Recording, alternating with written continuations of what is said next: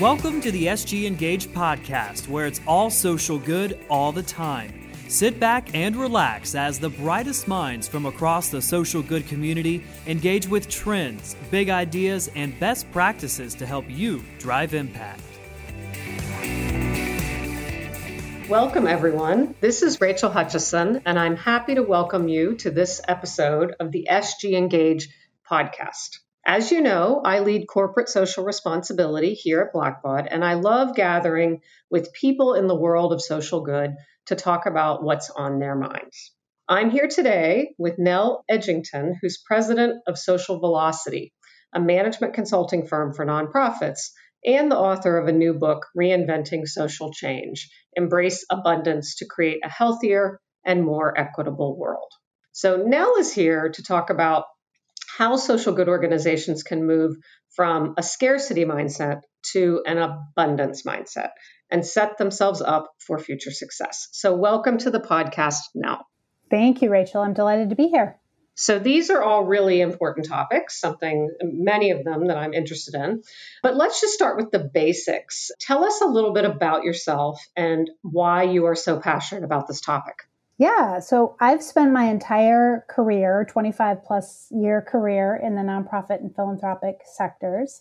And over those many years, I became increasingly frustrated by what I saw as dysfunctions in the sector, how these amazing social change leaders that had great visions for how we could create a better world were held back because they weren't able to attract enough money, power, influence, resources, people, whatever it was, were keeping them from achieving their big social change visions. And so that's why I wrote the book. I wanted to provide a pathway for these social change leaders to do what I believe they were put here to do. Okay, so you begin your book with a chapter about how the way we do social change, the way we go about it, is broken. So talk to us a little bit about that. What do you mean by broken, and why is it broken? So particularly in the wake of the pandemic, we have realized as a country and really as a world how many of our systems are broken. We suffer from tremendous racial inequity, wealth inequality. Our public education system is struggling. Our healthcare systems are crumbling.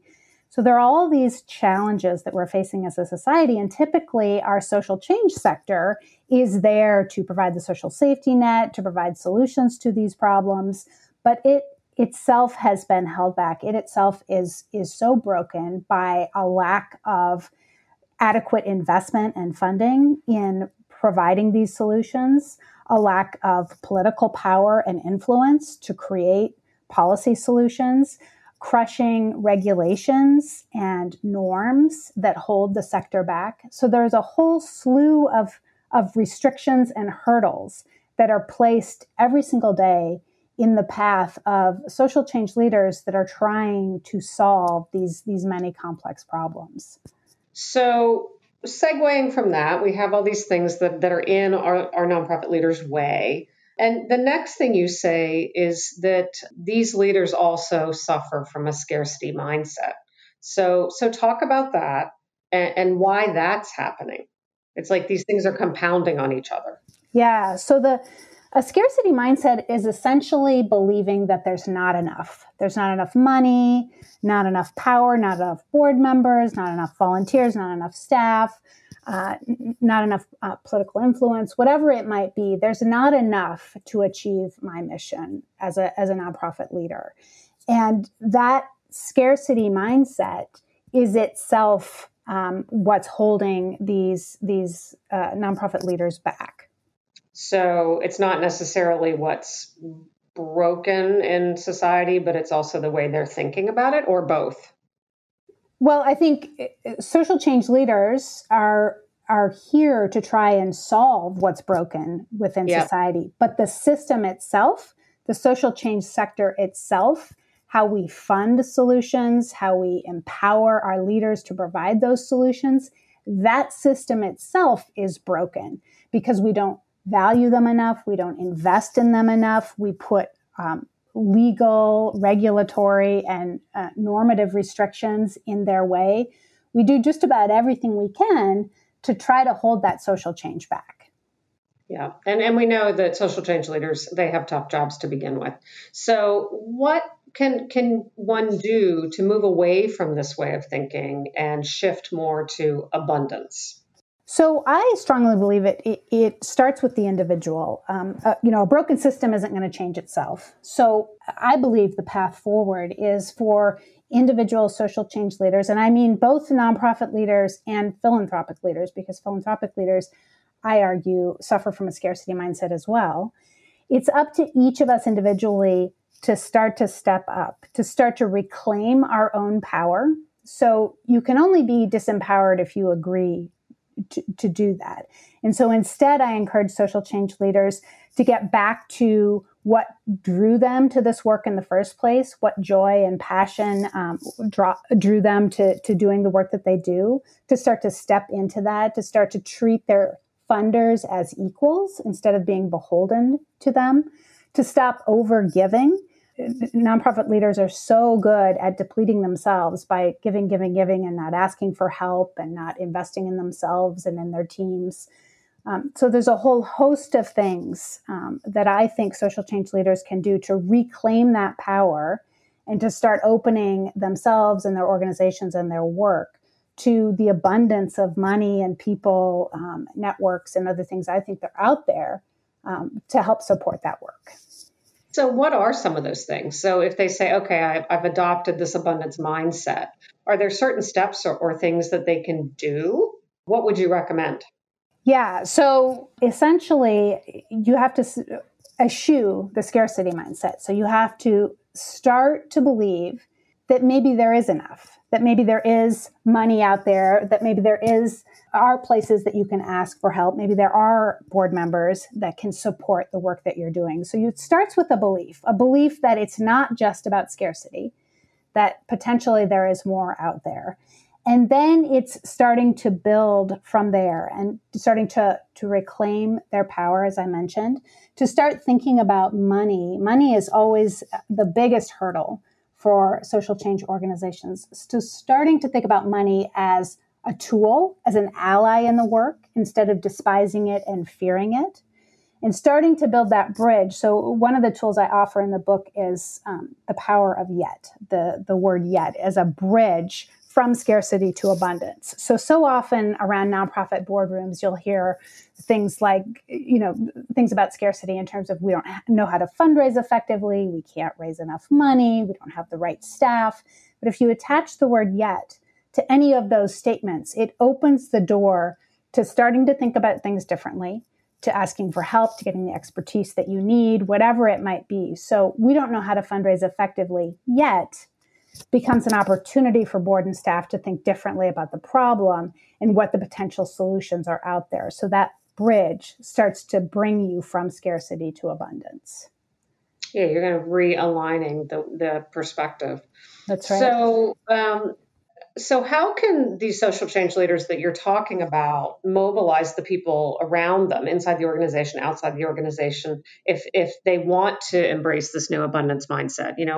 Others around them may not also want to do that. So can you give us some kind of practical, that leader has the belief and truly believes it. So what really is next about getting others to join them? Mm-hmm. So I talk of it in terms of thinking about your team, both inside your organization's walls, so the clients you serve, the board, the staff, the volunteers, and then outside your walls, which are your networks of partners, funders, collaborators, policy influencers, et cetera. So first of all, just thinking big picture and strategically about who are all the folks around me or could be potentially around me to help in this work. And then starting to include them in what is it that we want to accomplish? What are our ultimate social change goals? And getting folks excited about that, helping them understand what their specific role is in getting that, bringing that to fruition. So whether it's your staff and what their piece of it is, what your board's role is, what your partner's role is, and how you can work together and all of that, what your funder's role is in doing all of that. So really thinking very broadly about who are all of the elements of our team that we want to bring forward in this. And then when you are in boardrooms, as so often happens, as I said, in the nonprofit sector, where the energy starts to drain out of the room and that scarcity thinking comes back, to pause and to help people move again to abundance. Yes, you're right. That does seem like a hurdle. Yes, it's hard for us to get any political sway in this environment. So let's think about some other levers we might have to pull to move things forward. So again, always providing that bridge and helping people in your network and in your team to move towards that abundance thinking. So you're also getting at kind of, I don't want to say it's personality traits, but, in a leader of a social change organization or even the nonprofit board leader, there are people who are better at bringing people along, influencing, engaging, inspiring. Is that something that, if you say, I've got a scarcity mindset, I want to shift to an abundance mindset, that you feel anybody can do, or is it that leader really needs to have that kind of innate ability to excite, to bring along, to engage with others? I think as human beings, we all have the innate ability to inspire others. We are all able to be inspired, but you can't do that if you are thinking, I'm not enough, there's not enough, this is too hard, I'm burned out, I'm depleted. That's not going to inspire yourself and it's not going to inspire others. So the very act of kind of opening yourself up to this and moving yourself into this abundance mindset, by definition, that becomes inspiring. You as a leader become an inspiration to those around you. And if you hold to that abundance mindset, it's this sort of magnet that I've seen happen in organizations time and time again. You become this magnet for a new way forward that inspires board, staff, funders, et cetera, to follow in your footsteps.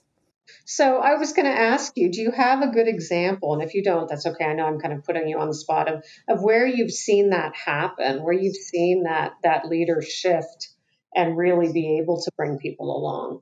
Yeah, absolutely. I talk about a lot of case studies in my book of clients that have moved, past these hurdles, past the scarcity thinking, and my favorite is the one I talk about in the conclusion. A woman that I worked with for a couple of years. And when I first met her, was just so embroiled in scarcity, just was having a hard time keeping the doors open, keeping her board, engaged and even serving, and was just so very depleted. But over a 2-year span, we put together a growth strategy. We got her, some time and space to get re-energized, re-inspired by the work. Got her to think about how to mobilize people inside and outside. And she just completely transformed her organization, grew the financial model, grew the board, and really honestly became an inspiration not only to her board and staff, but to her fellow social change leaders in her part of the sector. And so it just, to me, again, points out that a single person can have such a ripple effect once they start moving, in this new direction. So this book recently came out? Is that it did? Correct? In fact, today, February 9th, is the launch day. So yeah. Oh, wow. Well, congratulations. Thank you. And I wanted to ask you, because obviously you work in this field and you work with a lot of different organizations and have had this long career. I wanted to ask you what your observations were about this past year, which has been, 2020 was a very unusual year. And every part of our society, every part of our world was affected in some way by this pandemic and all the other things that swirl around it. Were you seeing more scarcity or more abundance? Or is that what pushed you to say, I've got to go talk about abundance? So I actually wrote the book just before the pandemic hit, and then did, editing, added in sort of the layer of the pandemic. So to me, as I said before, I think the pandemic has provided a real opportunity for us to understand what systems are broken and what the opportunities are. But I've seen both sides. I've seen nonprofit organizations that have completely taken a scarcity approach to the pandemic, even stopping fundraising because they feel it's not right to be raising money in the midst of a pandemic, which I completely disagree with. To the other end of the spectrum, in fact, a client of mine that just completely did a pivot because of the impact that the pandemic had on their services, they completely pivoted the way they deliver services to, more of a virtual approach, and have just had phenomenal success. And I believe it's because they just, they weren't going to be a deer in the headlights. They weren't going to stick their head in the sand. They were, very strategic and thoughtful about how do we move with this opportunity in an expansive, abundant way. Yeah, again, challenging year. It hit all of us in different ways, but it has been really fascinating to see what we've learned and what we've gained and what we will change forever going from here. And there are good things about it and there are bad things about it, but I think people really have stepped back. A lot of people I know have taken the moment to step back and think about their own wellness and think about their own lives. And some people right. think about, what jobs they do and where they live and if they see family enough, and really just hit a reset on priorities in a way that I think I feel more grateful than ever that I'm able to weather this. Although it gets, kind of boring staying at home, I'm not at great risk. But others have to be out there every day taking care of the people who are ill and being frontline workers. And, it really does give you perspective in the face of all of this and makes us realize how global and hyper local we are at the same time, which is absolutely. And I think it's been a societal sort of reset as well. We have all just, even globally, we have all, I believe, taken a big step back and said, how are we treating each other as human beings? And is this how we want to move forward? And how are we treating the planet? And is this how we want to move forward? So I think that, yes, it's been, such a crushing year and just, so difficult and so much loss. But I also think it's given us all a pause and an opportunity to say, we can do better. We can do a lot better. So if you could give the people listening to this podcast who are nonprofit or social good leaders, grant makers, companies, just interested parties, a piece of advice, what would be the one single most important thing a social change leader can do today to begin their journey from scarcity to abundance? Mm-hmm. I would say step one is to start to believe that there's a better path. I think so often in the social change sector, we get so burdened by there's so much work, and, in the midst of the pandemic, there's even more work, and it seems like less funding, and it's just burden after burden after burden. And you start to believe as a social change leader, there just is never going to be enough, and it's just always going to be this hard. But if you can open the door to think, maybe it doesn't have to be this hard, maybe there's a different path forward, and start to explore that, I think that's the way you can start to make that shift. So now this is fascinating work. It's really fascinating that you have a resource out there for people who want to learn more, to dive into. So you said the book officially launches today. So where can people go to find out more? So the book is available at all major retailers, Amazon, BookBub, IndieBound, etc. But you can find all the links and all that information at socialvelocity.net/book. Socialvelocity.net/net. Say that again. Socialvelocity.net/book. .net/book. Get your little notes in the right place. Well, now I want to thank you for joining us today on the SG Engage podcast. This is really fascinating. I think it's good timing. I think, if you are one of those social good leaders who has a little bit of time to reflect, maybe when you take your walk. I know I go out every single day to walk to kind of clear my mind. Maybe think about scarcity and abundance and whether we're adopting one or other of those mindsets and how we might switch, because you can apply it to your work, but you can also apply it to your life. That's absolutely right. Thank you so much for having me, Rachel. I appreciate it.